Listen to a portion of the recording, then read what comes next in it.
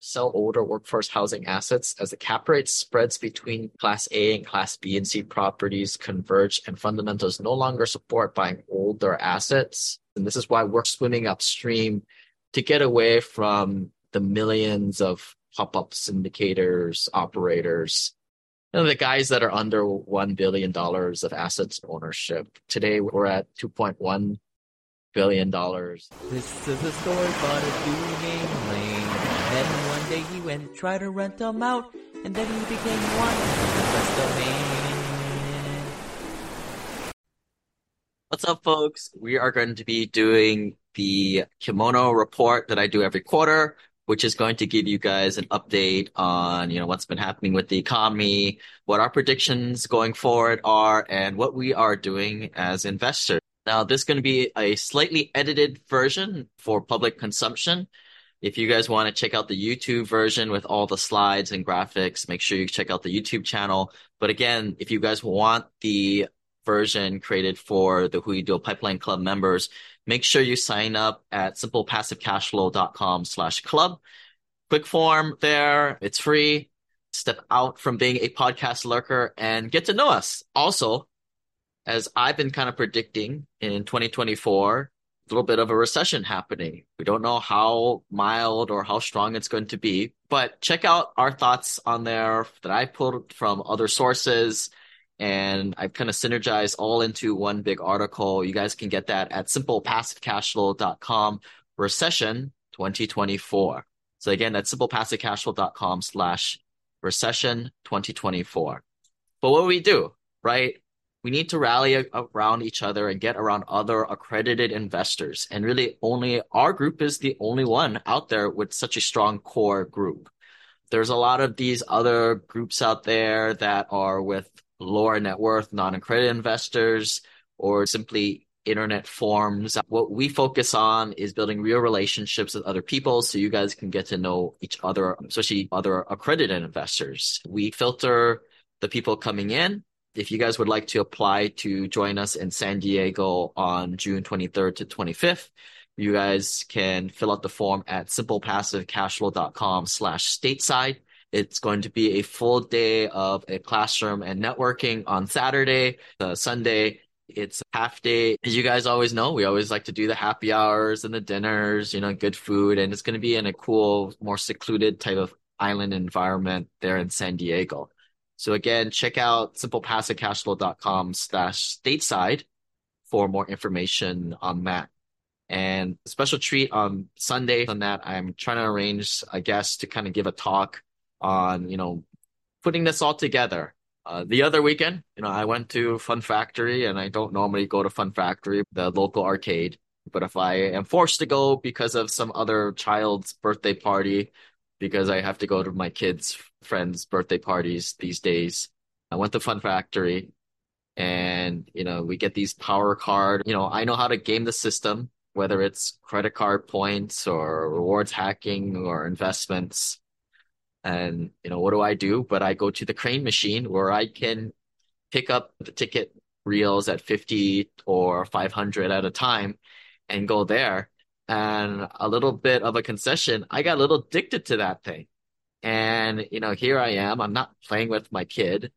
And I had I think 20 games I could play this, but I kept on playing this game, and it was really fun and addictive. And I was, getting these tickets, pick up the ticket reels and you drop it into the hatch, and then, you get tickets. And my whole idea was, hey, pick up these tickets so I can buy my daughter something from the redemption center that's actually something good, something she would want.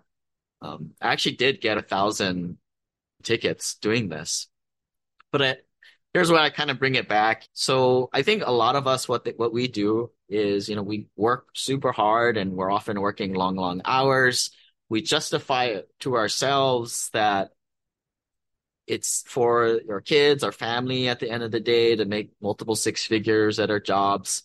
But at the end of the day, what is it really that matters? When I'm in Fun Factory, I burned up all our money. We didn't have any money to go and have her ride what games she could play. She couldn't play any of the arcade game because she's too young for it. There are only 2 or 3 ride the horse game. that she could play. And I burned up all the money. I had to, take money out of my own pocket and pay for that, obviously.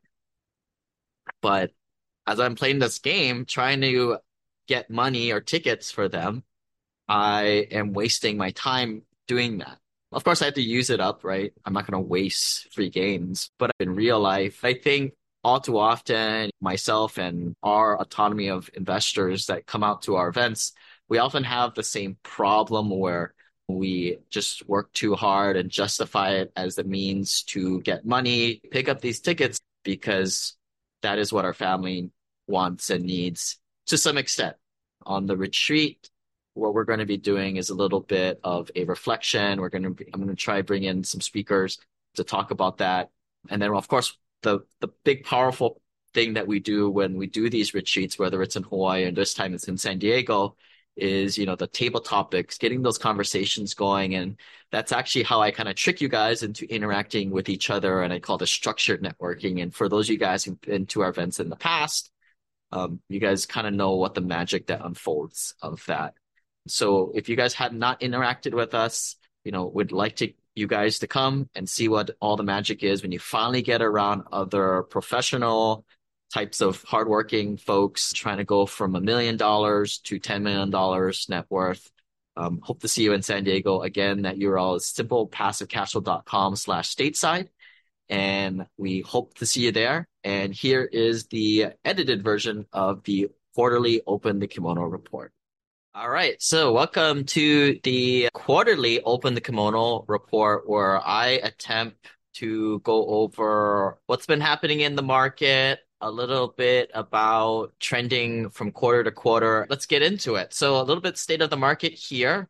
Multifamily transaction is pretty slow. If you've been living under a rock, let me catch you up what's been happening. Interest rates skyrocketed middle of last year, and the buyers couldn't buy anything because they couldn't qualify. So prices maybe came down 10, 15% across the board. And still we are at this price discovery mark. This obviously went on for a couple of quarters, and now you're starting to see a bunch of capital calls due to higher interest rates, even if the properties remain strong. Deals that I would say probably got out of the gate and got a bunch of units renovated and were stabilized for a couple of years. Those are pretty much all safe. It's the ones that were still in the harbor, as I call it, and had that floating rate debt attached to it, which a lot of deals were in middle of 2021 and after, which also happened to be the deals that didn't have the time to stabilize, are the ones that are seeing these small, slight capital calls on. Still, I guess investors probably upset about that. You build your model a certain way, right? Where you assume that your expenses are going up incrementally, but combo in this with stagflation, which is increased expenses, that's where you see cash reserves dry up along with distributions. But all in all, we'll get through this in the next couple of years and then eventually sell off, maybe probably beating pro forma. And then all will be forgotten. I'll be going much more into that in detail throughout the presentation. Number 3 here, we're starting to see some seasonal softening, which is always in quarter 1, and start to go through in the summertime as a lot of these assets are coming in a good time, right? When that summertime lease is coming up. My mission at simplepassivecashflow.com is to help hardworking individuals like you do what I did, which was leave a professional career behind by building an investment portfolio where the passive income exceeded my daily expenses. It frustrates me that there's so many people out there mindlessly investing in the Roth, IRA, 401k, mutual funds, or worse, going through a useless financial planner who is just selling retail and financial products. Here's the problem. There are multiple middlemen taking a cut of your returns, all the while you take all the rest. In our community, we spend a little bit of effort to educate ourselves and build organic relationships with other passive investors to source the best off-market opportunities, all while enjoying higher returns and better security because the asset that you purchased is a real hard asset, not some kind of fake stuff like a crypto or altcoin. The trifecta is simple. Number 1, syndications to get. Number 2, passive losses to unlock other tax best practices. And thirdly, infinite banking. Join our network for more insider access and educational material at simplepassivecashflow.com/club, and also sign up for a free strategy call once you're in there. Enter our ecosystem, so if you did come out to Hawaii on our annual investor retreat, you'd be able to develop those relationships with the right people. To check out future events, go to simplepassivecashflow.com/events, and we'll see you in person. and this other concept of slack coming out of the system. Everything shut down in 2020 with the pandemic. I can't remember exactly, but I believe it was like maybe a couple quarters later, the world started to get back into the swing of things. People started to spend a lot of money because there was a lot of pent-up demand. There was a huge increase in spending. Rents skyrocketed at that point, and you can see a summary here up to my right side here of what was happening specifically about rents. Some places there was double-digit rent growth. Now what you're seeing is some of that slack coming out of the system, and we're getting back to more steady state, right? That low single digit rent increases per year. I would say the last quarter, we probably saw a little bit of stagnation in the rents, even in good, strong markets. But now I would say confidently as of last month, we're starting to see things get back to normal. So that's good news. Fundamentals still remain strong, except in areas with affordability issues and oversupply. And that's why we target specific areas in the United States. Also, the 10-year Treasury at the bottom of the range, and which signals the Fed may pause soon with raising interest rates. The U.S. single home starts, which led the macroeconomy for 3 to 4 quarters, are currently declining and are expected to start a recovery around the middle of this year, which is, I think, exactly why we want to start building projects now so we can get before this crowd that goes out to build and then goes to market in the next year or two once they've completed their projects. You don't want to be the person late, right? You don't want to sit around waiting for clear blue skies 2 years from now or 1 year from now and then come out to market in 2026, 2027. You're going to get out much later than others. And then finally here, many homeowners have been put in golden handcuff mode. And I hear this from a lot of investors, right? You're like, I locked in a 2.9, 3% mortgage. And that, not always the best situation, right? Because sophisticated investors here know you have to look at it from a return on equity standpoint, not just you should own a good mortgage. That really doesn't mean anything. But for the lay person out there, they look at it that way, right? It's golden handcuffs to them, that they bought a house and they're not going to go into a new mortgage, even if the housing prices have come down. And that's going to further be another headwind for the residential home markets. But I think to summarize the rent increases, which really impact us, the interest rents were stagnant for there in the first quarter, but things are starting to get back to normal, that low single digit increase there. Here's a little bit data from Remax. This is more the residential side. Doesn't really impact too much on the commercial, but a lot of people are interested in this stuff, so I throw it in here. Homes sold in January were on the market an average 12 to 13 days longer than a year ago. So that's days of market, an indicator of demand and supply too. There has always been very historically low supply over the last, let's say, 5 years at least. But you're seeing all the forecasts for residential stuff coming back up 2024, 2025. So if you're looking to sell your house or move into the next one, now might be a good time to do that. So this is talking about some Sunbelt markets. Dallas, Fort Worth, Phoenix, Austin markets are expected to lead additions this year. Common theme, and very similarly across the Southeast too. And also Sunbelt is in-migration driven by robust white-collar job creation. Normally, the workforce is expected to expand. So this should bolster investor confidence, especially if you're picking the right areas of the country, which at least we try to do that. Here's some numbers from occupancy across the nation, right? This is not indicative of particular markets or more especially sub-markets. And that's why when you read any of these kind of national statistics, you can take it one way or the other. But just wanted to set the general pulse of the nation here. The occupancy rate is still pretty good. It says down 70 bips, but that's pretty insignificant in the grand scheme of things. Effective rent is still going up 3.3. That's inflation right there. And then rent share of wallet. This is going up.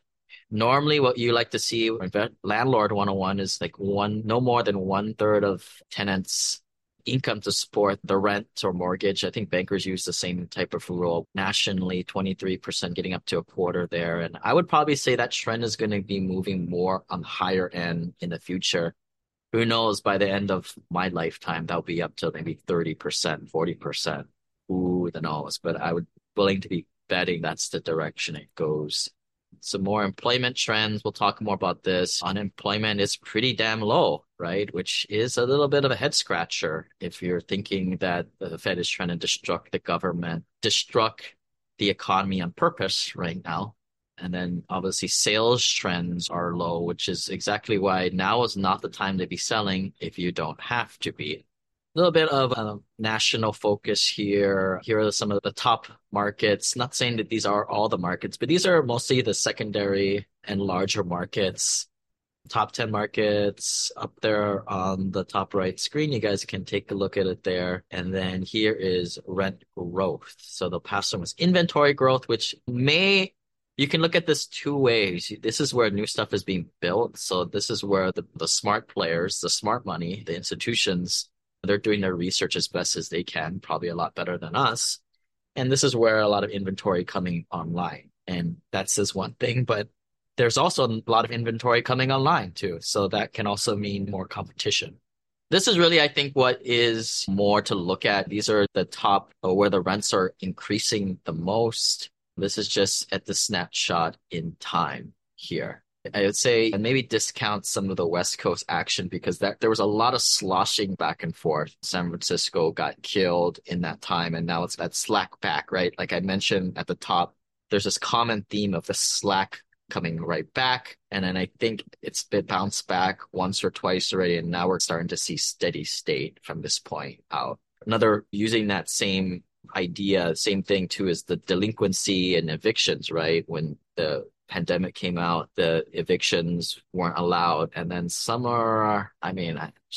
is why I do this every quarter because sometimes I forget because I'm so ingrained in it. But I would believe somewhere around 2021, they said, all right, you can start evicting bad tenants. It took half a year at least for these things to go through the court process. So in late 21, summer of 22 is when you really start to see the delinquency jump up. And then over the next quarter or two, it started to go down. And now we're starting to see it get back to sort of steady state here. Employment across the nation, the weakest unemployment gains were concentrated in the central region of the United States, while the strongest gains were in the west and southeast regions of the country. Texas led the states in GDP growth, up 4.4%. On average, states in the southeast and the southwest had the strongest year-over-year growth, with states in the northeast and midwest increased the most modestly. So this is exactly why we invest in the states of Arizona, Texas, Florida, Alabama. And generally, again, like you guys have heard this many times, people are generally moving from the colder states up north, not only for climate, but for pro-economy, and they're moving to the Sunbelt states. Except Louisiana, of course, right? Nobody really likes Louisiana. And then there's another thing going on there, hurricanes with the Gulf states, but where we also keep that in mind where we also invest. Permits is another indicator similar to like developments coming online. Permits are likely to decline in the coming months and quarters as consumer contend with high prices and interest rates, which is exactly why we see a opportunity to take advantage of this general decrease in competition. Here's the slide that I keep updating for folks. Just updated it recently, and right now we're hovering around 5%. This sort of puts all the interest rate hike campaigns historically on top of each other. And it really shows you how unprecedented this 2022 barrage of hawkish rate increases compares with the other times in history. And, how we're really not only, it's probably the top one or two highest rent increases, but it's the top how quickly it got there. Inflation date, at one point, we're sitting at 9.1% in June of 2022. That this is what triggered these hawkish rate increases. Since then, the Fed has been systematically increasing interest rates. I think they're annoyed by all the SVB, First Republic Bank stuff, which was more of an isolated incident, but Fed has to contend with what the general public perception is. And even with that, in the way they still raise rates through it all. Employment data is strong, low unemployment rate, which to me is a head scratcher. That's the only thing that I'm like, man, I wish unemployment was a little bit higher. And they say layoffs in public companies could be a leading indicator, slowing economy with strong labor market. And that's going to be the narrative that people are going to be seeing throughout this year into next year.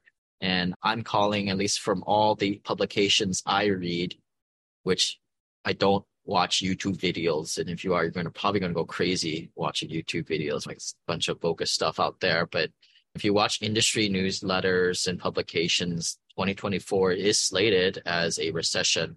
That it's not a debacle of the economy or anything like this. This is all pre-planned and premeditated by the Fed by increasing these interest rates.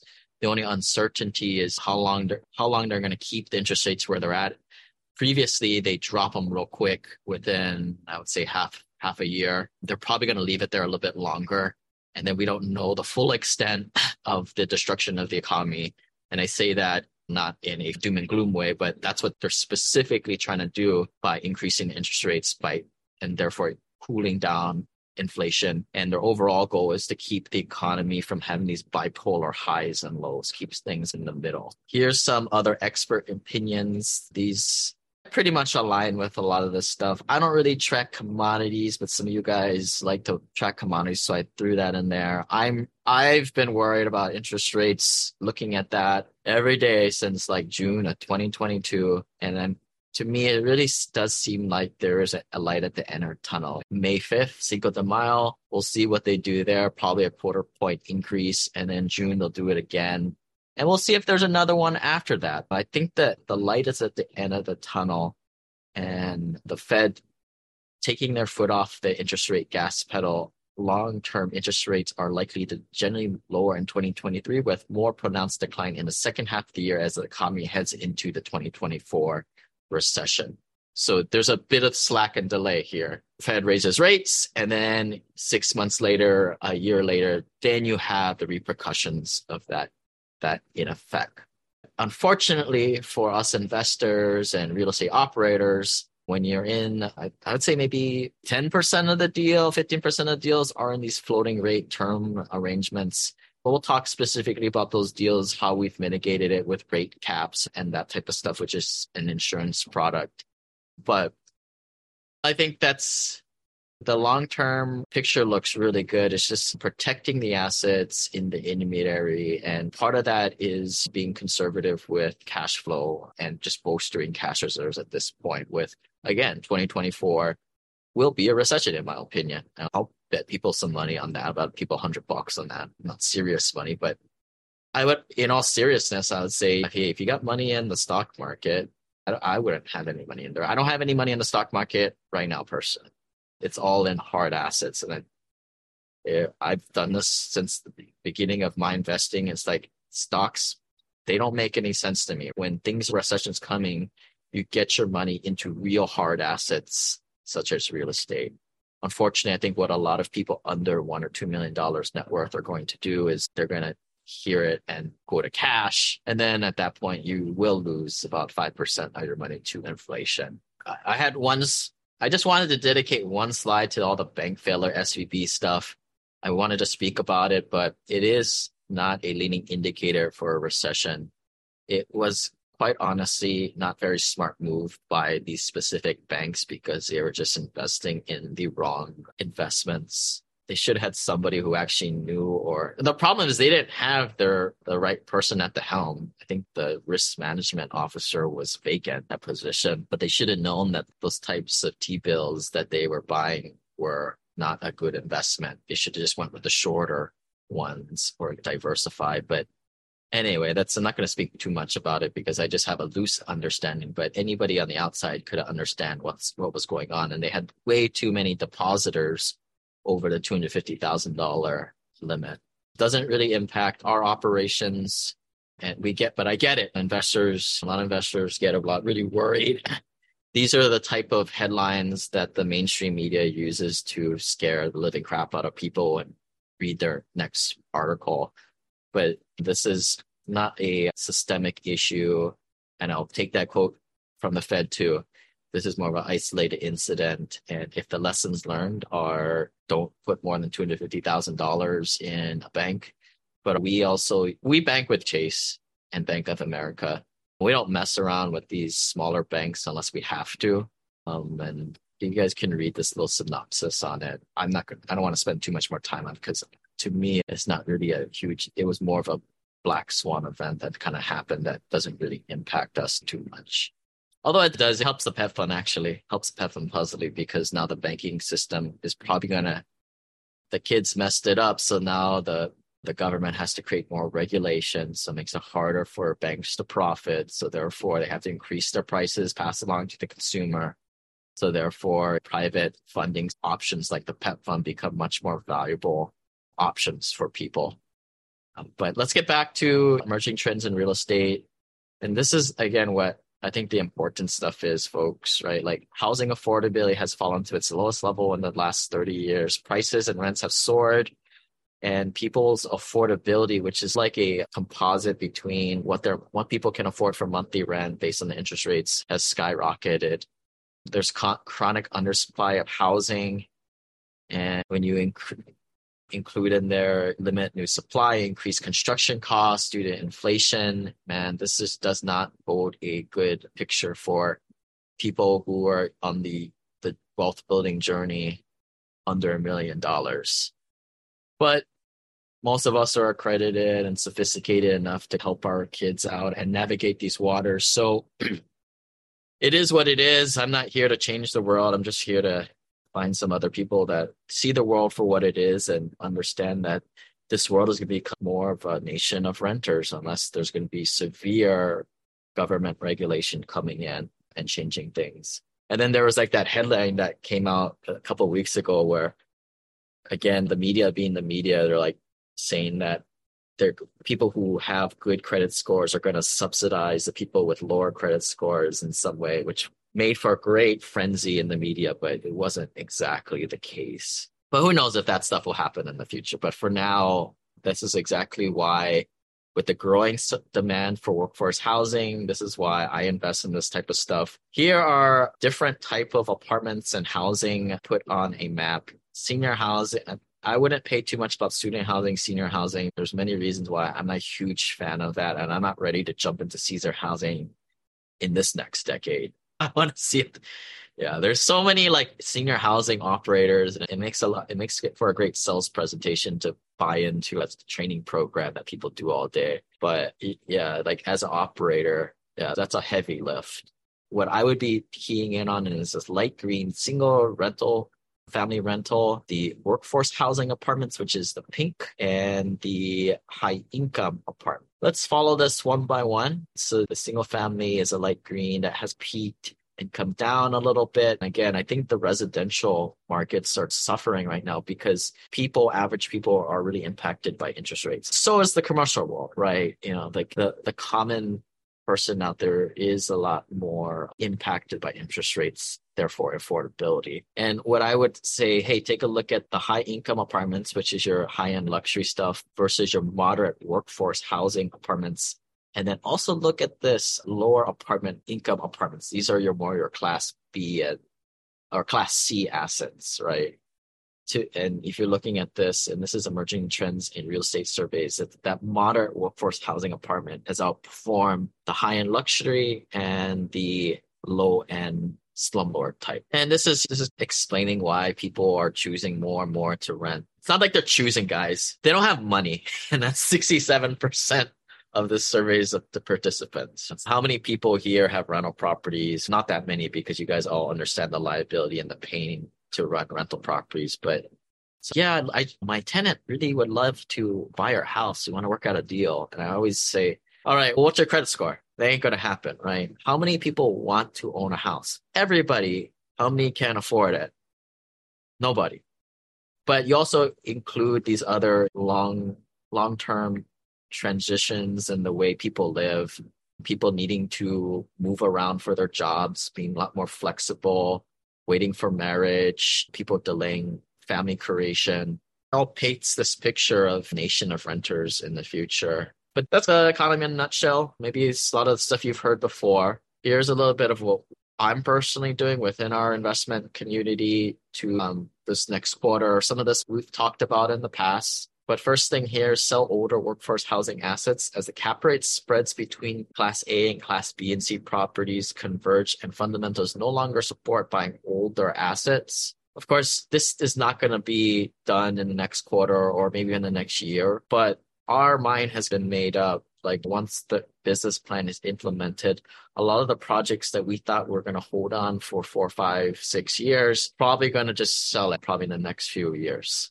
And then this is also the flip in our switch in our head where the per unit cost of building a brand new property, and we're going to be talking about a few of these developments here in the part 2 of this webinar, is about maybe 10, 20% more expensive than buying a 50, 60-year-old Class B building. At one point, I told everybody, yeah, workforce housing built 1950s, 1960s, and 1980s. Put a little look stuff on a pig. Great business plan, right? It is. Trouble is, everybody and their mother thinks that they can do it because they joined some silly boot camp or pay $50,000 to a guru who just tells them the same thing that everybody else does. And the prices creep up and creep up. And then, like I said, they're buying this stuff for, I think they're buying like in Dallas, they're buying this stuff for like 150,000 a unit where you can build the same damn thing, but 50, 60 years newer. You're going to have 50, 60 years more run life with lower operational expenses because the thing is brand new and pretty much zero capex to do. And then you could just buy it, build it brand new for 10, 20%. And the bad thing is not everybody can do it. The good thing is not everybody can do it. And it's something that we can do and we've done it in the past. And this is why we're swimming upstream to get away from the millions of pop-up syndicators, operators, the guys that are under $1 billion of assets under ownership. Today, we're at $2.1 billion. And I think that's the viewpoint from our group is let's keep swimming upstream. And that's something I've been very maybe unapologetic, I guess, about is like I continue to change the investment thesis. There was a long time ago in 2016 when I thought turnkey rentals was the jam. Obviously, my mind has changed, right? But part of this is just, I think when you're under $1 million net worth or when you're just starting out, the only thing you can do is buy those single family home rental properties. But as you move along this journey, the strategies change. And especially for like most investors today in our group, you guys save 50, 100, $200,000 a year from your day jobs. So you don't plan to quit your day jobs right away. Therefore, why do you really need cash flow every single month? Some for specific reasons, right? I mean, definitely special cases. And that's why we have the Preferred Equity Plus fund for that to pay monthly distributions on that. But most investors say the paltry 6% of cash flow on these apartments, I don't really need that. That's not changing my life one bit. Once you're in 4 or 5 deals and you see those checks coming back, you realize how insignificant that is. And you rather go for the higher equity bumps in the developments, which also is a quicker turnaround. So you get that velocity of money there. But anyway, going back to number 2, protecting our assets from predatory and conservative banks looking to cut risks from their balance sheet. So this is a threat that has appeared in, I would say, couple deals throughout the portfolio. It's happened in the past, and we've moved away from the lender when it does pop up. But it's something that you can't really protect. It just happens. And with like economic uncertainty coming up, for a bank to get cold feet and really start to ramp up their compliance checks to a point where it's, dude, we can move on and get another lender. Gets to that point. But I want to be careful here. I often am just too transparent with you guys and I freak most of you guys out. So if you're like one of those people, don't worry about it. It is not a huge issue. And this is our job to manage the relationships with the banks and bring in the lawyers at that point and hash this stuff out behind the scenes. Just as passive investors, don't worry about this. After all, we're the ones that are signing on the debt. We have much more skin in the game than you guys on this type of stuff. But positioning our assets in case something like this would happen by either putting in rate caps or moving lenders or just holding more cash reserves in case the bank does ask for additional escrow fund. I'll use one for example. this particular asset it's doing great.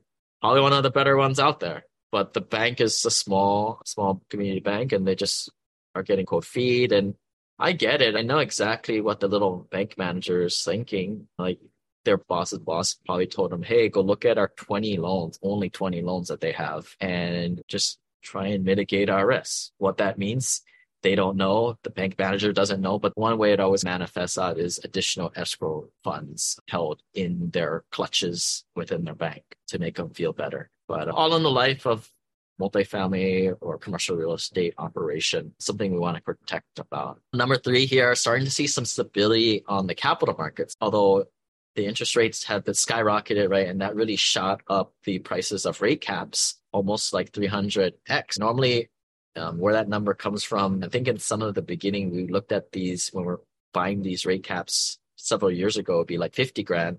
And now it's like on the negative $2 to $3 million for the rate cap.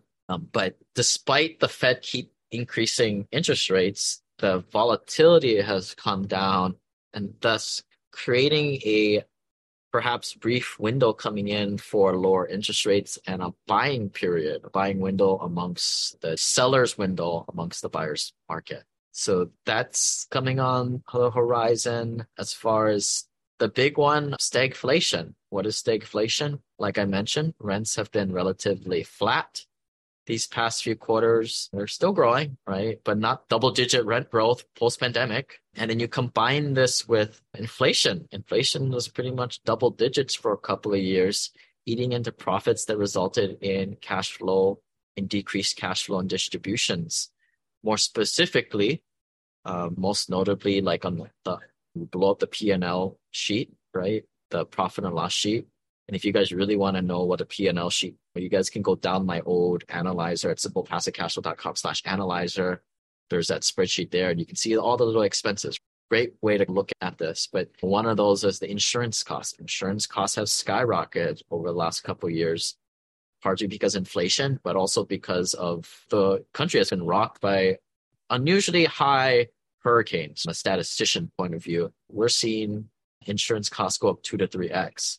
I'm hearing some operators, we don't have properties in these areas, but like the Gulf states, they can't even get insurance. So some of those guys are rolling without insurance, and they're actually self-insuring with a pool of their buddies, which is crazy to me.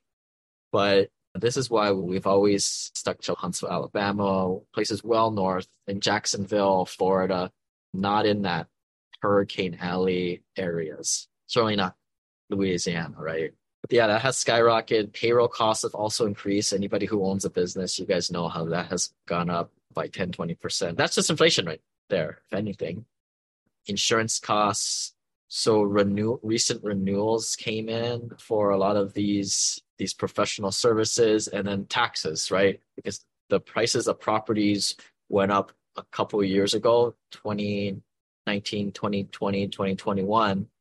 And then then it gets recorded in the tax assessor's office. There's about a year or two lag in those tax assessed values hitting. And we accounted for a lot of this stuff to some extent, but for a lot of just the more general things, we account for 2 to 3% rent escalators every year. But when you have inflation that is 3 to 4 times that much, maybe even 5 times that much, that is what results in less cash flow.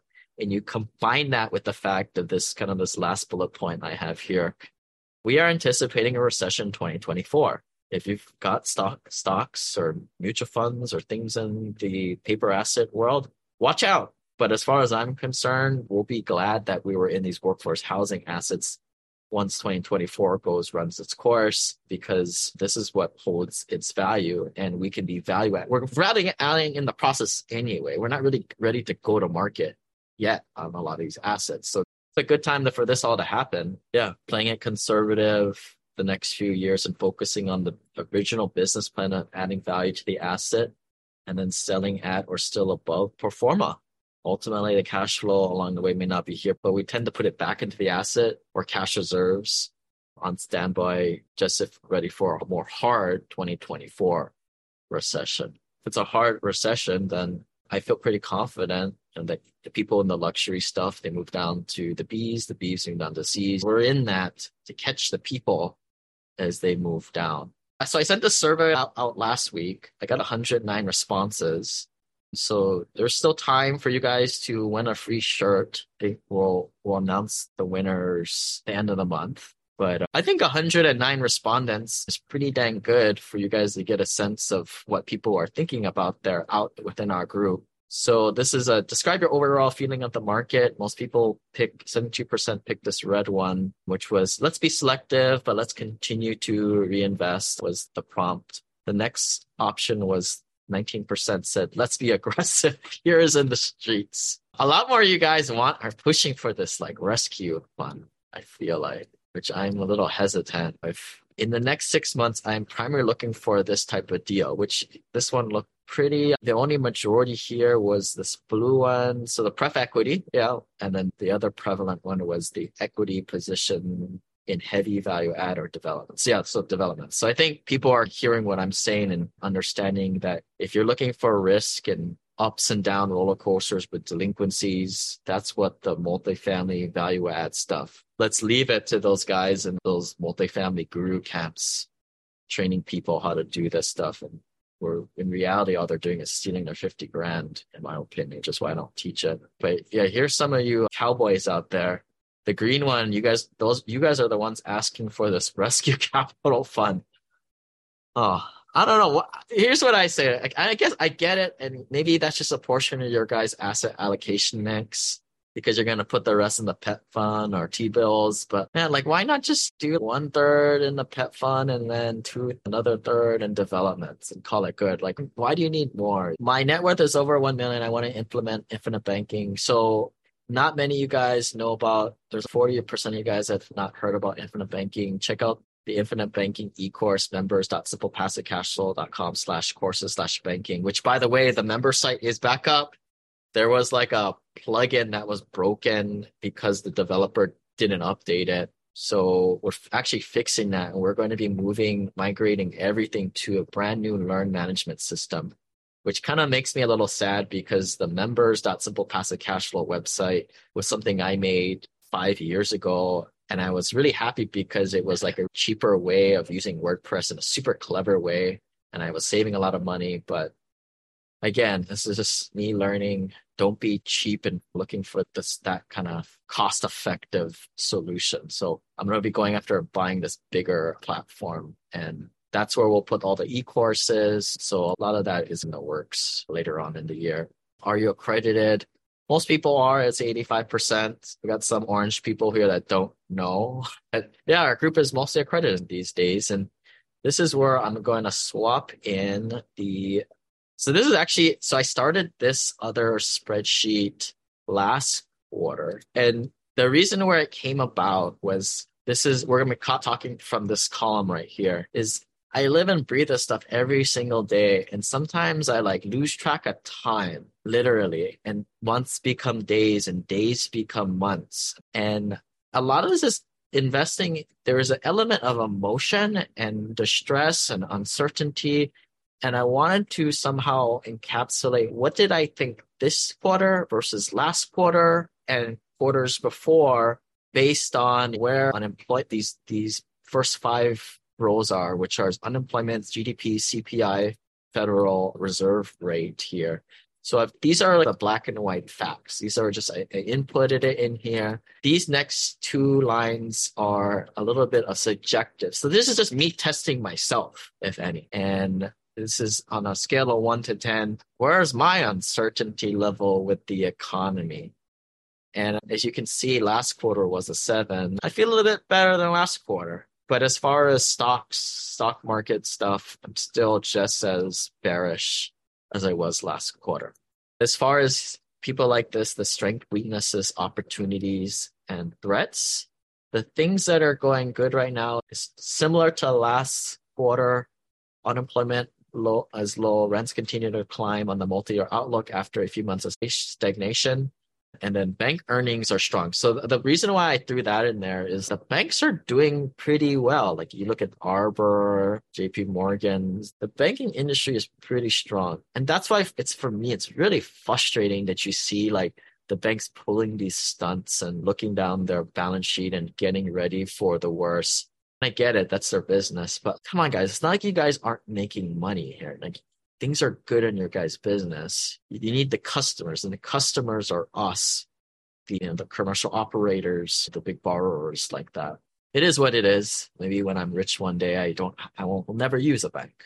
In fact, no, I won't go there. But something that we talk about in like the family office group for when your net worth is over 10 million is you don't get mortgages. Mortgages are some of the worst debt you can get because you have to pay these lenders so much in origination fees. In fact, you get a whole bunch of stocks or assets and you borrow against yourself. Similarly, how you do your infinite banking.